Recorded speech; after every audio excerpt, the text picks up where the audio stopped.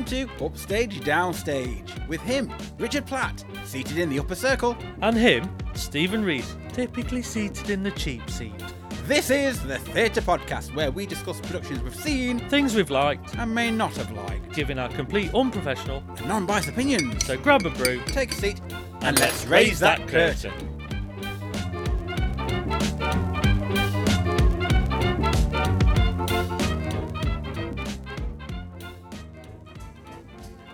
On today's episode, we'll be discussing The Beekeeper of Aleppo. We saw this production at Nottingham Playhouse on the 17th of February 2023. The Beekeeper of Aleppo is based on Christy Lefterry's best-selling novel and has its world premiere in a brand new adaptation by Nesrin El-Rafai and Matthew Spangler. So Richard, what's it all about? Nouri is a beekeeper. His wife Afra an artist. They live a simple life in the beautiful Syrian city of Aleppo until the unthinkable happens. When all they care for is destroyed by war, they are forced to escape. This compassionate and beautiful play is a story of connection between friends, families and strangers.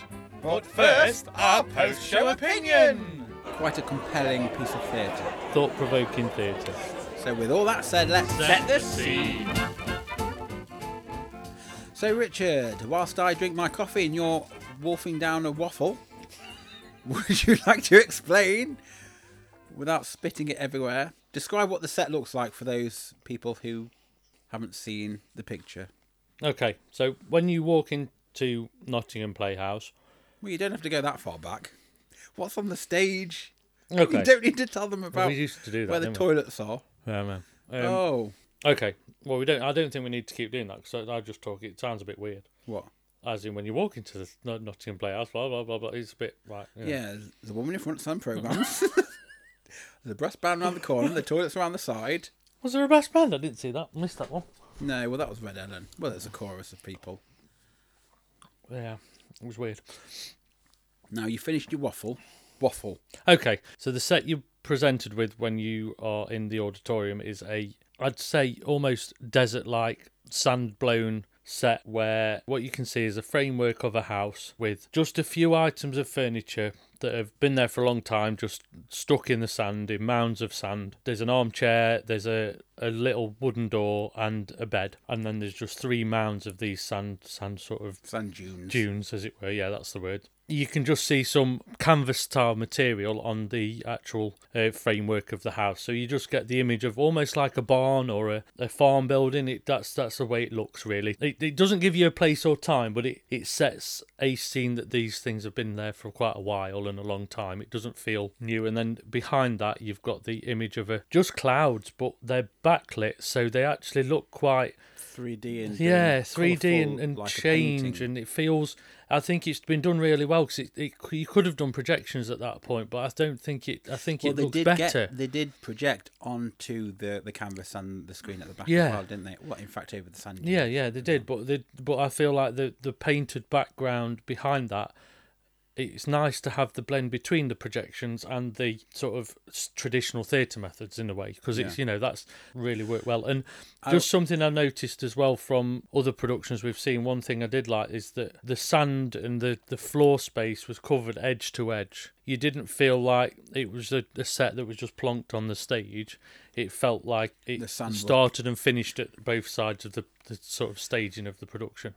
Yeah, I was going to say at first view, I saw this as being a stylistic piece. Yes, I knew everything was properly thought out, and then having read the information in the booklet thoroughly, I thought I knew instantly where they were going. And I remember seeing a documentary where in Africa there were these abandoned houses that were filled with sand. They were just abandoned. I think it was from the old Victorian railways that used to be there. Yeah, and there had been a few people still living there.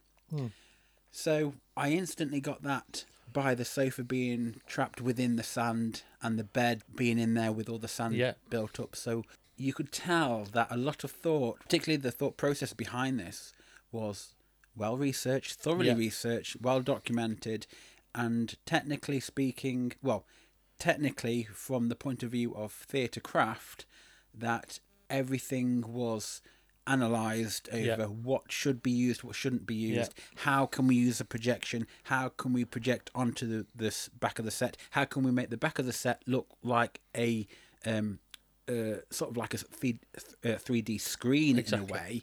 Yeah. But also to showcase many different aspects of places around the place. So the like Athens and the UK and Syria as well. So it was quite an interesting design of a set. And I think it's quite interesting you go there as well, Stephen, because for me, when you walk in and a set intrigues you before you've even seen the production, absolutely, that says a lot about a production, because it's the confidence of having those things put in certain places that, in a way, this is, in some ways, it's a very bare stage production. So, yes, and if I can just interject there before, it reminded me also in a way of Ladies of Letters. You know how that excited me because of the simplicity, the imposing letters on stage. Yes. It was just imposing letters, and it's like that's a very simple way. Because to look sometimes at it. It's you get plays where it's a bare set and everything's on wheels and turns around and move. Yeah. Nothing moved on this. The sand dunes didn't turn around and move. The chairs didn't move. No. It's ironic in a way because this story is about being displaced on a journey, moving about, and yet nothing on the set moved. No, you're on fixed nothing moved stage. About. Nothing. Exactly. Went anywhere. No, because in a way you go to so many places, some parts have got to be fixed because it can become disorientating. If the production's got too much movement or too many things flying about, it can become too much. Because a little overwhelming. It can, and as an audience member, you get totally confused as to where things are. So we knew in a way that the storytelling was very much going to be done by the cast and by the things around them to actually become that. And that again, place. very symbolic of the fact that the set stayed permanent. Yes. But the characters were modelled up, messed around, and were moving. And they used, later on, we'll probably go into more detail, but they used the sand dunes and climbed over the sofa and onto the bed to reenact that climbing off the edge of the precipice of the rocks to jump into the water, to get into the boat over the water. It became a rock pool. It became that. It became those. Well, it doubled up by also using the projections onto the sand dunes for making the waves in the sea. But that's when it becomes inventive. That's when you go out of the comfort zone of seeing what's physically there and asking the audience members to go on a journey with you to make believe, in a way, make believe that this is where they're going. So it matters not that they're climbing over the chair, the armchair. You just in it with the ride with them. You almost look past that because, one thing I probably didn't mention is that what's on stage. The armchair itself was covered in embedded. fabric, but it was done in such a way that the fabric matched exactly the same colour as the sand dunes. So everything looked stuck in time. It stopped. It almost even frozen. the bed. Yeah, the bed the same. Everything about every part of the stage was all one colour, and that takes attention to detail. Do you think they did that in a way to aid the projection of the sand? Not the sand, it the would sea. have done that. But also, if you didn't have the projections, you would less think that was a chair when somebody was climbing over it, like it was a mound or a rock or a. But if that chair was bright blue or red, would the projection have worked on that? No, it wouldn't. It wouldn't have picked it up. So it's a dual thing. It's like So thinking carefully about the design colouring, the colour elements as well. And it also has an element of not creating a distraction when something's happening in another part of the stage as well, because it's there and you can see the silhouette of the chair and things like that. In a way, it's just occurred to me that even though it's sand, it's Beekeeper, so it's honey-like. Yes, exactly. It's hive-like. It's that sort of, the hives generally that cream colour. And the backdrop is very much like the beehive. Because we all talk about hive, but hives are home, and it's the same thing, isn't it? Really. So I feel we're quite comfortable in describing the set now. Yep. I think we've gone to town on that, more so than we probably would have any other. So let's talk about the directing or the direction of it. Yeah. I felt like it was well directed. Yes. And it might be a little bit hard to pinpoint what I did or didn't like, simply because we've got this being transferred from a book to a script. Yes. So therefore, it's what's scripted as well. On the whole, I would say it was extremely well directed. As I say, the going up over the chairs to get onto the bed and recreating that whole escaping on a lifeboat. Yeah. Doubling up characters, and you instantly saw the different change of Yes. one character to another there. Even if it was the same person, you Even if knew it was that the it same- was yes. somebody different. Utilising the exits and entrances. The production is made up of a lot of very small scenes. It So really it's, is. there's a lot of movement from one place in the world to another. There is a lot of Very flitting choppy. between, and very, very. I wouldn't say all over the place, but it's very small scenes that I would give add you the there journey. that I felt it was all over the place. Yeah, The book, I believe, is quite linear when you're following Nuri and Afra's journey. However, what we saw was very cut and pasting of different elements. So it went back in time, not forward in time, but we didn't know whereabouts we were from 1 minute to the next. 1 minute they're in the UK, the next they're back in Syria, and then they're in Athens. And Yeah. it just got a bit confusing at times. yeah. However, the transitioning from scene to scene, all those little mini scenes, that was, I suppose, a little flawless. Yeah, I was just going to say it that. was lovely. So there was no element of disorientation when I It watched wasn't like Marigold Hotel, where Oh, end scene, move- on comes the music, Yeah. exit up the stairs, Yeah. off round the back of the beautiful It set. was so not- smooth, the transitions from, it was so confident, with the doorways and things on stage. There was a window, and just one of the scenes where a receptionist for the sort Dentist. of doctor's surgery came out, and the window just opened, yeah. and she was in uniform, and people were queuing up to see her. It came out of nowhere, but instantly you knew you'd gone from Syria to England in a hospital or a doctor's surgery, and it was just so seamless that you just, I think you also knew you were in the UK Yeah. when people were queuing up. yeah, exactly. And they couldn't get seen because they hadn't got the right box ticked in the paperwork, and it's all about red tape, and you just think, oh, NHS. But I think directing wise, they were very restrained in making sure that if you were in that place, you did that. If you were in that place, you did that. And if you, as a cast, they all knew how to. They all knew how to make that each scene well rehearsed. Yeah, well, definitely. The connection between all of them, like it was a family unit. Yeah, definitely. No one stood out because they were better than the other. No, not at all. You could tell There was a lot of everybody strength from gelled. everybody's performance because of it as well. And they all gave unique performances to their character. Yes, definitely. And each character had a story to tell of their own plight, trying to escape from Syria. So, is there anything else we need to talk about the direction? I think Shall we go straight on to the writing? I think we need to go to the writing, because I think we'll pick up all the bits through the writing, I think. Okay. For me, like I have previously said, it felt a little jarring going from one time period to the next. Having read in the booklet of why they chose to do it, to give it a bit of a disorientation because they followed Nuri's psyche and his trying to process everything, I get what they're trying to achieve. Yeah. I understand that. However, as a viewer, it was a bit overwhelming, a bit too Yes. much, a bit here, there and everywhere. Yeah.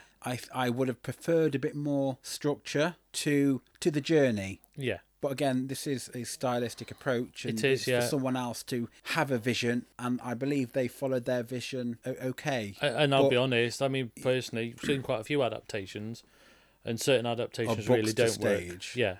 There's a lot of page to stage where it's Plus films to stage. Yeah, exactly. And I think that it's a very hard area to enter into. Have you read the book, incidentally? I haven't read the book. No, I haven't.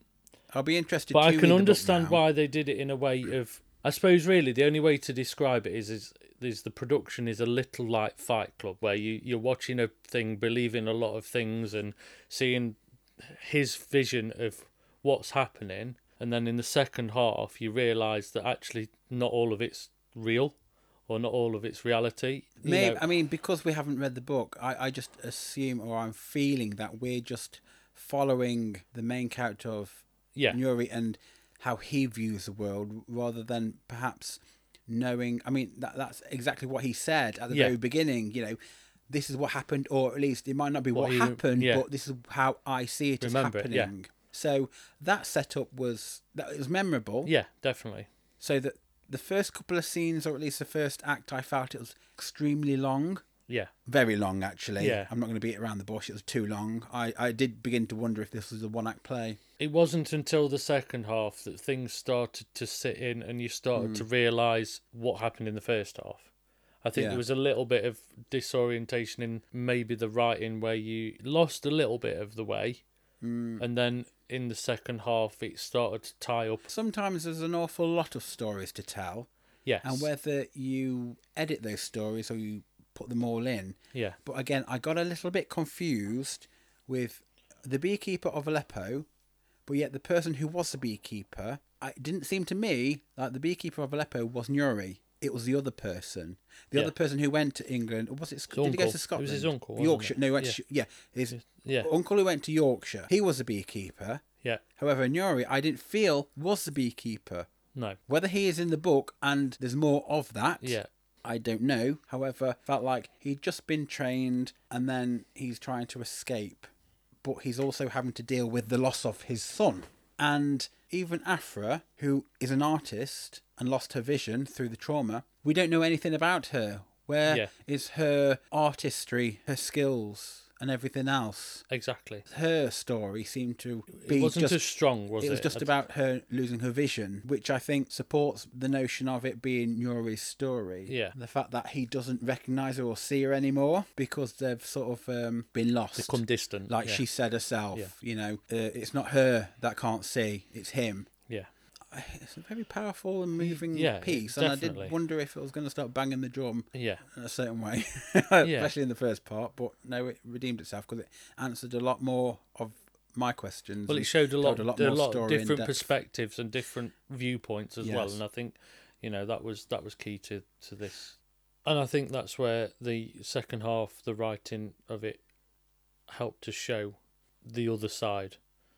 The exploitation side, the side where they're paying what, 12 grand or 1,200? Yeah, they're duped into paying money or doing passage. For free passage. He'd got to work for and deliver packages unknown with no probably drug dealing to actually get safe passage, and this is where the exploitation comes in, and these people have sold the land of honey because they've got, as we talk about beekeepers, but they sold a dream, and that's the thing, because people's vulnerabilities can be exploited, and then that, unfortunately, there's people that when you're at the end of your line or end of your tether, you've got to find somewhere to go, or you literally have nowhere to live, or you are stuck in a location that you can't get out. Your survival kicks in, and you have to do what you can to protect your family, but it's not always the right thing or a good thing to do, because you end up, you have to do bad things to get where you want. And I think that's what, luckily, the second half balanced the first half and showed that not everything's as it seems on the outside, and it's it's a lot harder than people realise just to, And I think the second act explored more Nuri's psyche, especially because it got a bit twisted with the eventual revelation that his son was lost. Yes. But also this other character coming in. But it transpired that this character wasn't in the lifeboat at all, that it didn't exist, and it was all in Nuri's head.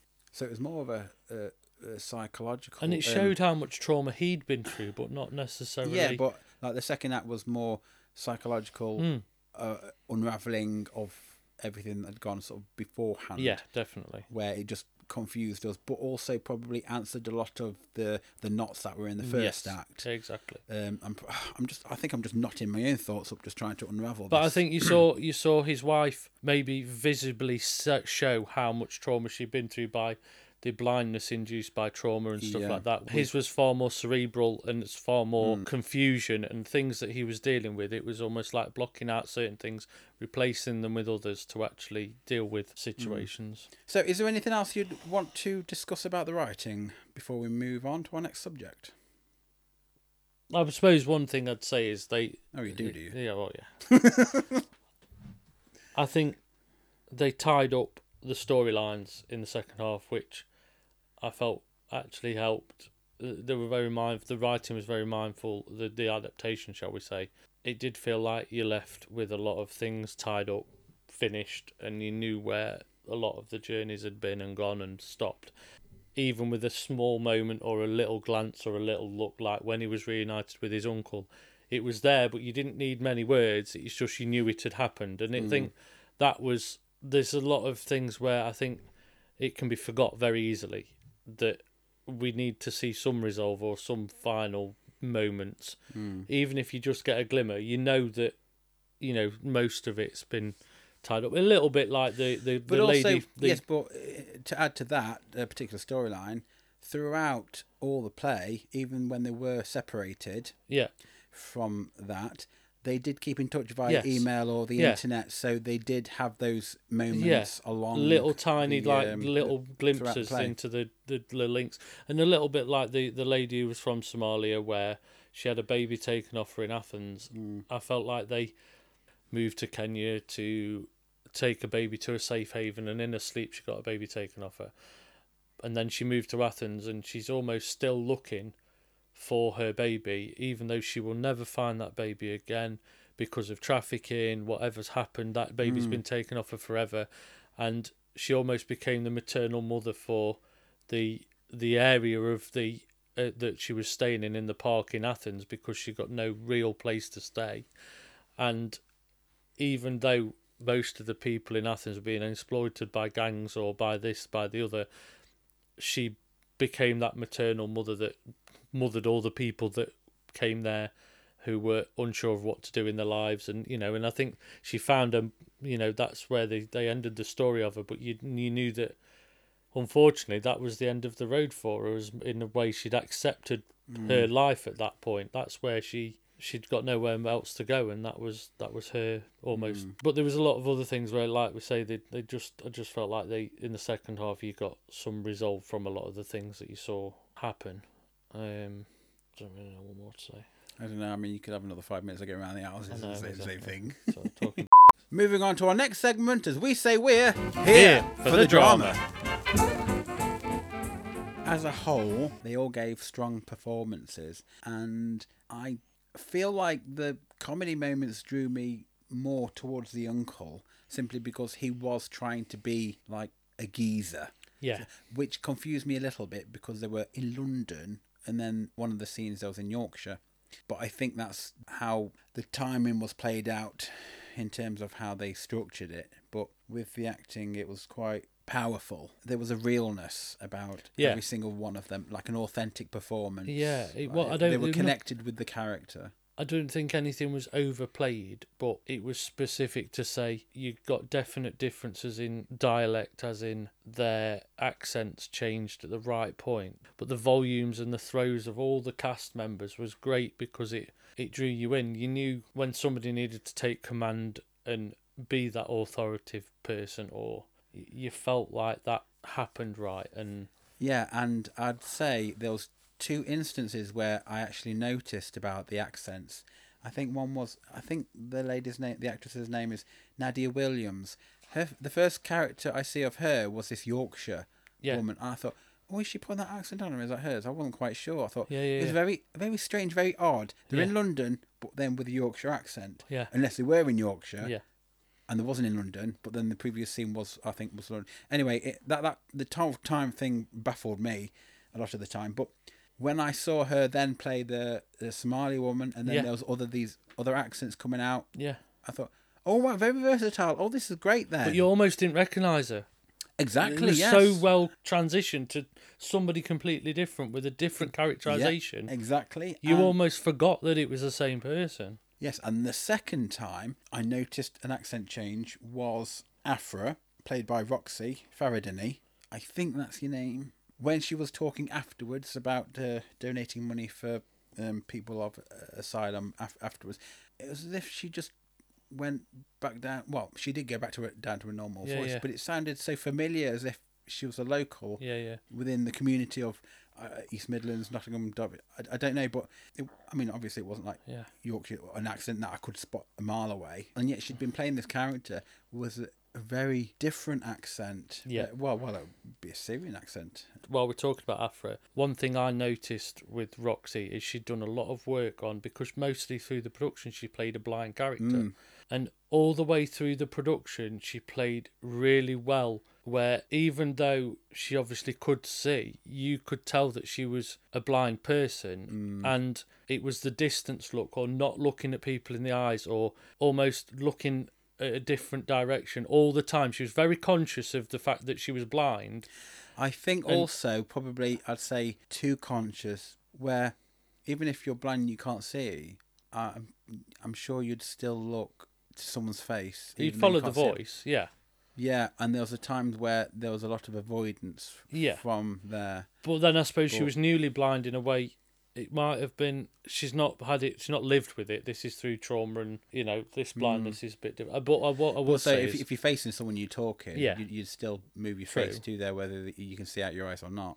But the transition from that to when she started having her sight was very different in her performance. You saw the transition came alive in the second half when she actually started to get her vision back. You saw it change, and I think to make it visible on stage is very difficult. Perhaps then it was a choice. Yeah, it could have been a directing choice. You don't know, because then it's visible the change if it's quite a contrast. Either way, if it was meant to be or not, it was noticeable. Yeah, exactly. Yeah, definitely.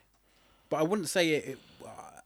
I hold it against. No, I don't mean it like that in any way. It was just no. It was noticed. I think all of them, all of the cast did exceptionally also, well. the lady Joseph that played Long, the young boy, for me, Mayub. Yeah, I thought there was a lot of shape shifting in this production. Even though these people are the same people, you had to really focus on, is that the same person that we've just seen do something else?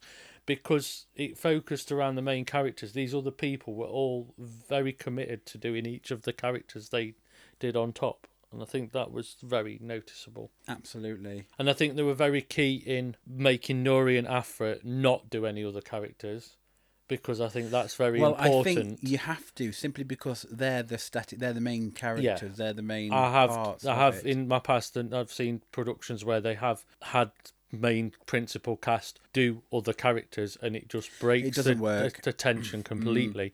So it was really nice that they actually stuck strong to their they're the way they did the journey. Yeah, they are, and because everything's happening to them. All these extra characters are just visions. It's almost like they're walking down a road and people are interacting as they go, and it can be the same people, but they've all got different things, and it worked really well. I thought Joseph Long gave a comedic performance. Totally. In every line that he delivered was brilliant, and I thought even Aram Madorian, I'm going to get these names wrong, aren't I? I felt he shapeshifted a lot in the characters really well, but he played, in a way, you could say, an excellent baddie. Yeah, he did, because potentially that's all the roles he had all the subtleties of the bad exploiter, shall we say, that that comes out of nowhere, but typically lived and played the characters that were there as the people the leads went against. Yeah, definitely. At the time. Yeah, the thorns in the side. But very different characters as well. Absolutely. You've gone from a hoodie wearing sort of gangman to a cigar smoking, balding beer drinker. Probably, and it felt such a contrast. Quite liked him as well. It's quite nice. I know he was. Moving on to our next segment, as we say, what the tech is this? There's a lot of technical stuff in this, isn't there, Richard? Let's face it. Yeah, obviously when you have a bare stage production and you are using projections and you haven't got anything else on stage, you're reliant on sound and lighting to actually create this journey and to create the spaces on stage for it to look different and to look like every scene's different. And I think that was key. I mean, lighting-wise, in a way it was very... almost all done in white light, but there was a lot of spots. There was a lot of small focused areas that were lit to actually take you from place to place. So, there was focus on, if it was a scene where they were doing an interview, it'd almost a little bit feel like they were in Mastermind, where it would focus on that area of the stage. So you were... And on the chair. So you were almost... Yeah, so it'd almost feel like they were under investigation, and then you'd go to like the scene where they'd be sat on the mound like it was a garden, and you'd feel like they'd moved to another area, a nice brightly lit place, and then we add the projections into the mix, and you start feeling like heavily projected because they turned the back cloth into. I mean, when I say back cloth, I don't mean the screen at the very back. The canvas. I just mean the canvas. Yeah. They projected images of war-torn Syria. Yeah. They showed videos and even bits where Nuri and Afra went hiding. Yeah. They showed a video. They utilised not just the stage but other media technical stuff. And I suppose we didn't really mention the actual door on the stage. There was a door in one of the mounds that was only used for the scene where they were hiding from people with guns and people that could have killed them there and then. And the little moment, like you say, where they walked in, got in there, you actually saw on the screen the other side of that. Yeah, they were using multimedia to make this show come to life. And I wonder if the artistic choice to use real live images, not like a live camera, but the real footage, it was used to try and evoke a lot more realism into it. Yeah, it's to pinpoint what was actually happening, I feel. And there's lots of bees as well in the night. Yeah, but it expands the world that they're in as well, and that's what we talk about, expanding that. It gives you those vivid moments that take you there, but they didn't over project. I felt like they only used it when they needed to. They didn't. It was more for a supporting the narrative that was going on the stage. Yeah, definitely. There wasn't a lot of they didn't use it for. It wasn't like watching a film, or they didn't use a lot of dialogue in that. It was more about them on stage, and they were supporting images to it's like, but they weren't busy and they weren't over the top. They were just almost like wallpapers and things like that, but it was enough to take you to those places. A bit like when they were getting into the boat, which was the bed. They were crossing the mounds, but there was water everywhere and it was all over the stage, and you felt like you were by the sea. You felt like they were in the sea and things like that. And that helped with the sound effects. It did, well. yeah, because there was a lot of sound effects in this. There was a lot of reinforcement music to create little swells of things. What I would pick up on the fact that what I felt was lacking, this goes to the writing now, but I'll say it here because it's technically the sound effects that I'm going for. Even though we saw the aftermath, we also saw people running around with guns, but they spent a lot of time talking about how difficult it is to claim asylum, and that the story was about them. They washed over or ignored the war completely. The story, like how bad the war was. Why were they running in the first? Not running, but why were they leaving or needing to claim asylum from the first place? So therefore, because they missed that bit, and it was about the difficulties of trying to get asylum that they focused on the journey, instead of who are fighting who, what's going on, why aren't they staying to fight, and all this. You've also got in the technical side of things where I can't remember much gunfighting or the effects of war. Bombs dropping. Had there have been like a replay of how bad it was whilst they were living or trying to live when everything was cracking off, and using all the side effects. The sound effects, not the side effects. The sound effects of guns and stuff. I mean, it probably might have triggered some people. But if they'd have used just a moment of that, as like in the mind going even off. The sound of distant bombs, or maybe not just that, the transition from that scene back to the interview where you flick back with a bomb and it's back into the it's post-traumatic stress, isn't yes, it, that it he's is, going through. It is. But what we never got in this play was how bad the war was living through it. Exactly, being there. All we knew was that his place was destroyed, and we saw the whole town of Aleppo decimated. I suppose that's all we had in projections, but there was nothing to explain the actual war itself and the reasons for that. And I suppose if you're in a place where bombs are dropping and you're hiding in a bunker under your house or whatever, there'd be vibration noises, or there'd be something, there'd be rumblings, and it'd feel more like it's close and it's gonna. But I do think overall it needed a lot of things thrown at it as a whole production, because you couldn't have just done this without that. You could strip the set and take everything away, but you'd need that sound space to create what they did on stage with this. And I don't think it was overused. I think it was I think it was pitched right, and the things we mentioned are only things that would have enhanced it more to actually just add more power to that war side of the actual. But I just felt that backstory could have just been explored a little bit more, rather than it just being there's a war we need to escape. Yeah. Like, a lot of people need to know why, what is it, and to showcase that rather than just accept that is. Yeah, especially exactly. with the narrative or the viewpoint they're trying to explain in this production. Yeah. Because it need to be like a no, bit of a clip or a it's bit of not a breakdown. Much. It's just to get under the skin and get into the psyche of him having this breakdown and reliving those scenes to support it. Yeah. And now it's time for Rewind Rewatch. I think I would. Oh, I'm not going to ask you. Sorry. It's all right. You go first. The one thing I would like to rewatch again would be the whole trying to jump from one sand dune to the other, aka they're getting into the life bit, because I enjoyed that. It had great projections onto the sand dunes for the sea, and the whole energy and the acting and the trepidation of going to, risking their lives for this new safe haven, shall we say. That was quite a powerful and evocative view, I suppose. Scene. Because they were risking their lives. Yeah, I mean, to be honest, I agree, because from a set that basically takes a bed and turns it into a dinghy, and it feels like they're in the sea and it actually feels real, I think that's very, very difficult to do, and it's, it takes a cast that are all working as a team to make it feel like that's bobbing about in the sea and things happen, and I personally enjoyed that as well. It's hard to say enjoy, but I think it's that scene actually became very poignant and said a lot about this production, really. Moving on to our final segment, as we say, call this a show?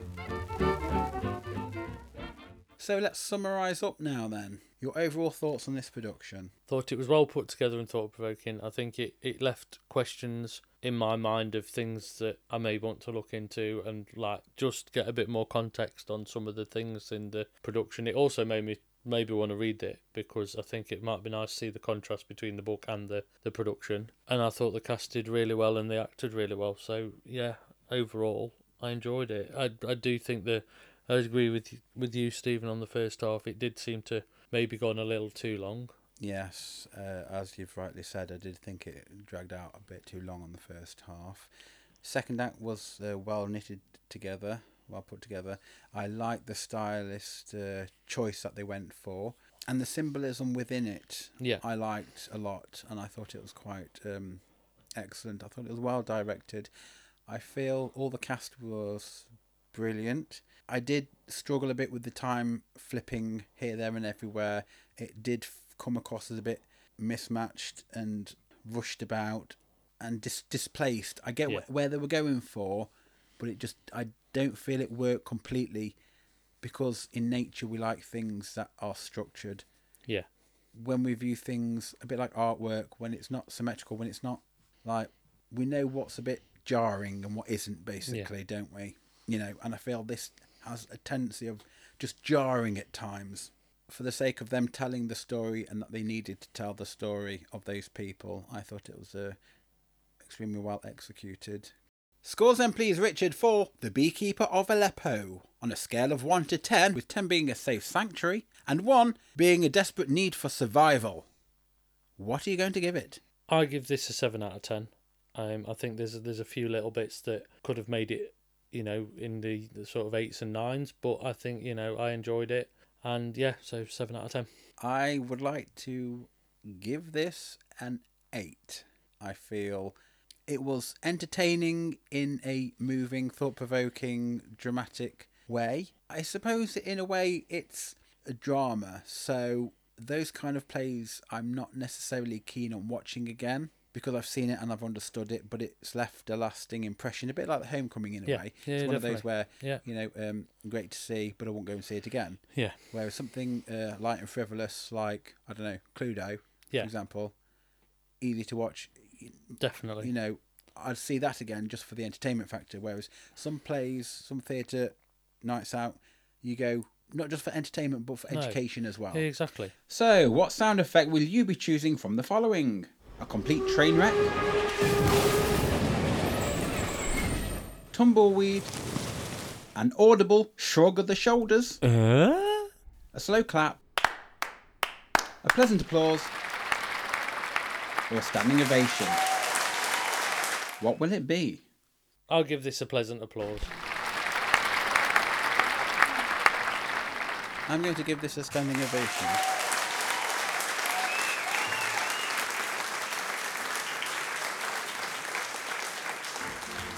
So there we are. That's our discussion of the Beekeeper of Aleppo.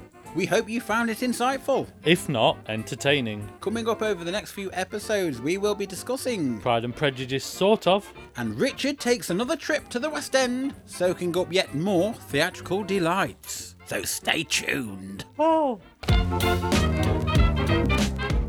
If you'd like to get in touch, email us at upstagedownsstagepod@gmail.com. You can always join in the chat to share with us your views of a production. Also, make sure to follow, share, like and subscribe to all our channels so you get every episode the second it's released. And we hope you join us again for another instalment of Upstage Downstage.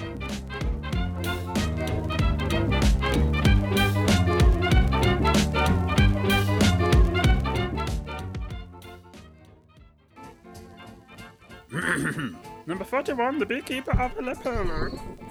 The Bookkeeper of Apollo. The Bookkeeper of Aleppo. The Bookkeeper of a Leopard. The Bookkeeper of Aleppo. Aleppo. Aleppo, Aleppo. On today's episode, we'll be discussing the Beekeeper of Aleppo is based on Christy Lefetti's Christy Lefterri's The Beekeeper of Aleppo. The Bookkeeper of Apollo. They live a simple life in the beautiful city. They live a simple life. How are you getting this wrong? It's easy. The Beekeeper of Apollo. No, the Beekeeper of Aleppo. The Beekeeper. When all they care for is destroying what? Look, it's based on Christy Lefterri's. Lefterri. The Beekeeper of Apollo. No, the Beekeeper. One line. You got one line. When all they care for is destroyed by war, they are forced. No, that was I just pitched that completely wrong because I wasn't reading the next bit. The Beekeeper of. I haven't even got to the bloody other writers' names yet. Let me have a sip of coffee. Do you want me to do it? No, I'll do it. He will get there. He's going to get there. When all they care for is destroyed. When all they care for is destroyed by war, they are forced to escape. No. The Beekeeper of Aleppo. The Beekeeper of Aleppo. The Beekeeper of Aleppo is based on Christy Lefterri's. Is based on Christy Lefterri's. Say. Christy Lefterri's is based on Christy This compassionate and beautiful play is a strong discompassionate is based on Christy Lefterri's best-selling novel and had its world premiere in a brand new adaptation by what is it? Nesrin Al-Rifai. Nesrin Al-Rifai. There's no Al-Rifai.